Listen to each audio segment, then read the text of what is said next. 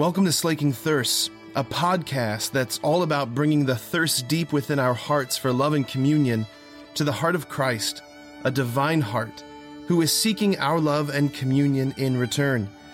The hope is that the two thirsts would meet and both thirsts would be slaked. Friends, like I said, today is the feast day of St. Lawrence, who is an early church deacon and martyr, and today on his feast day, the Lord, as I was just praying with these scriptures, the Lord drew my heart to reflect deeply on this grain of wheat, that if it wants to become fruitful, it has to die. That's what I want to talk about this morning. When I was like 5, 6, 7 years old, one of my favorite games to play with my dad, we'd be on vacation. I'd love holding on to my dad, being on his back with my arms around his neck. And we'd play this game. We called it Sea World, which meant that he was the whale. I think he loved that.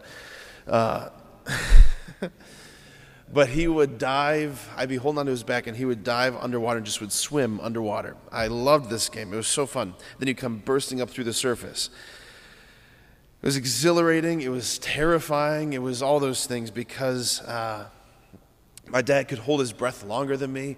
And I always remember thinking, like, does he know that I can't hold my breath still? And I'd tap him on his shoulder, and he would come bursting up through the surface.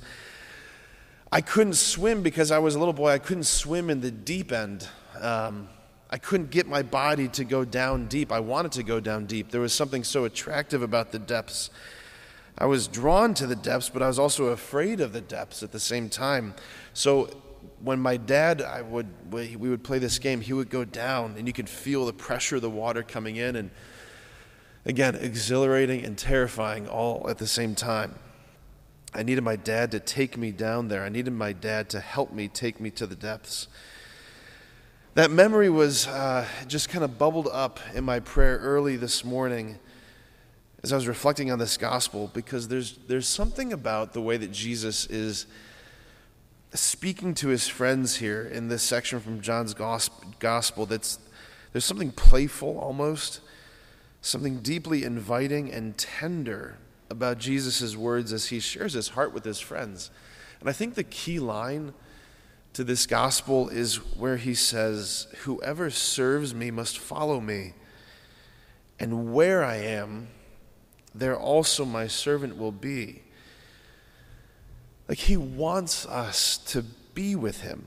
He wants us to be where he is and to experience what he's experiencing, to have what he has, which is glory inexpressible, to bathe in the beauty of the morning star, to drink in from the fountainhead of glory itself. He wants us to have the full weight of the Father's glory pulsating in and through our bodies, in our minds, our souls, our hearts.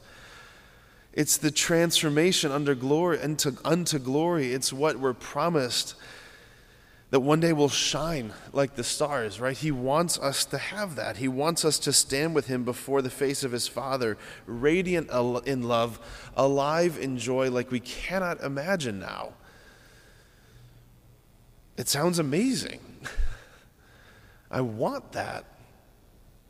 We want that, don't we? But how? We have to follow him, which begs the question, where is he going? He's going down into the deep end, if you will. He's going the way of suffering.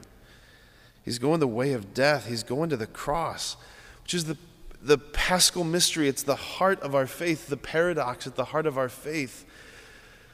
That's where he's going. Will we follow him is the question. That's the question. Because he's so kind and he's so good to our hearts, he gives us this really humble image of the grain of wheat to chew on, to reflect on. There's a choice present here. The seed, it can preserve itself and just stay a seed. Or the seed can lose itself by being planted, by going down, by giving its substance away, by letting that outer husk slough off. And in that dying, it becomes something more. It bears fruit. Friends, that's us. That's us. If you heard me preach this past Sunday, I talked about the word risk. The risk of opening the door to Jesus like those servants. When the master comes, their loins are to be girt, their lamps are to be lit, and when he knocks, they're to open immediately, but there's something scary about it, right? The risk of opening the door to Jesus. And today, it's the risk of entering into the Paschal mystery, into the dying and into the rising, the risk of going down into the deep end. And this is where the enemy speaks. The enemy wants you and I to remain just grains of wheat. Walled off. Don't risk love. Don't risk relationships. Don't risk openness. Don't risk seriously following Jesus. The enemy, he seems to be offering us sound advice for self-preservation and self-protection. He seems to be telling us or showing us a path of, if you don't want to get hurt, this is what you do. Remain just a grain of wheat. But he's a deceiver. If you preserve your life, you're going to lose it, Jesus says. I found this out not too long ago, and I find it fascinating that the Greek word used there, if you preserve your life, like the literal translation is, if you build a wall around your life to protect yourself.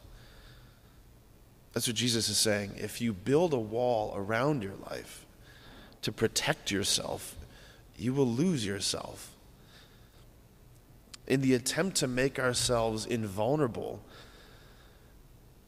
we condemn ourselves. Again, another quote from C.S. Lewis. You're going to get a lot of these over the next few months. C.S. Lewis, in his book, The Four Loves, he wrote this: "To love at all is to be vulnerable.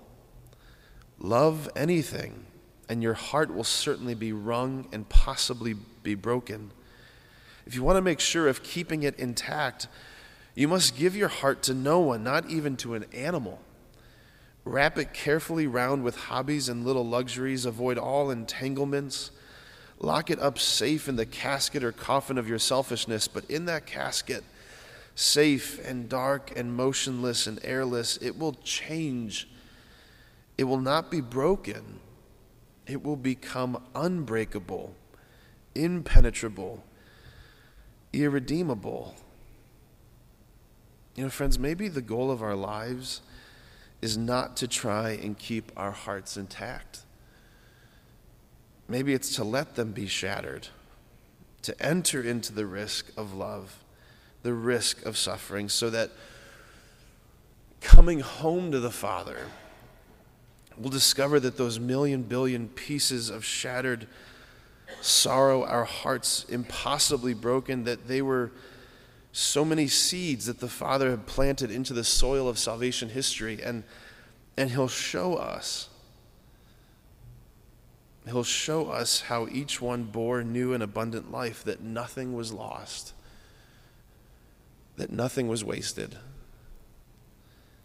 So Jesus today, he's beckoning us to follow him down into the deep, into the darkness of suffering and loss, into the heart of the Paschal mystery, which is the cross, the place where love is poured out. It's the place where everything is turned inside out and upside down.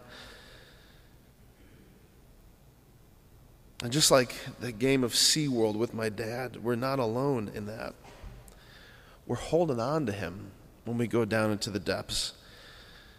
He's the one who went there first, all the way down, only to come all the way up. That's the promise.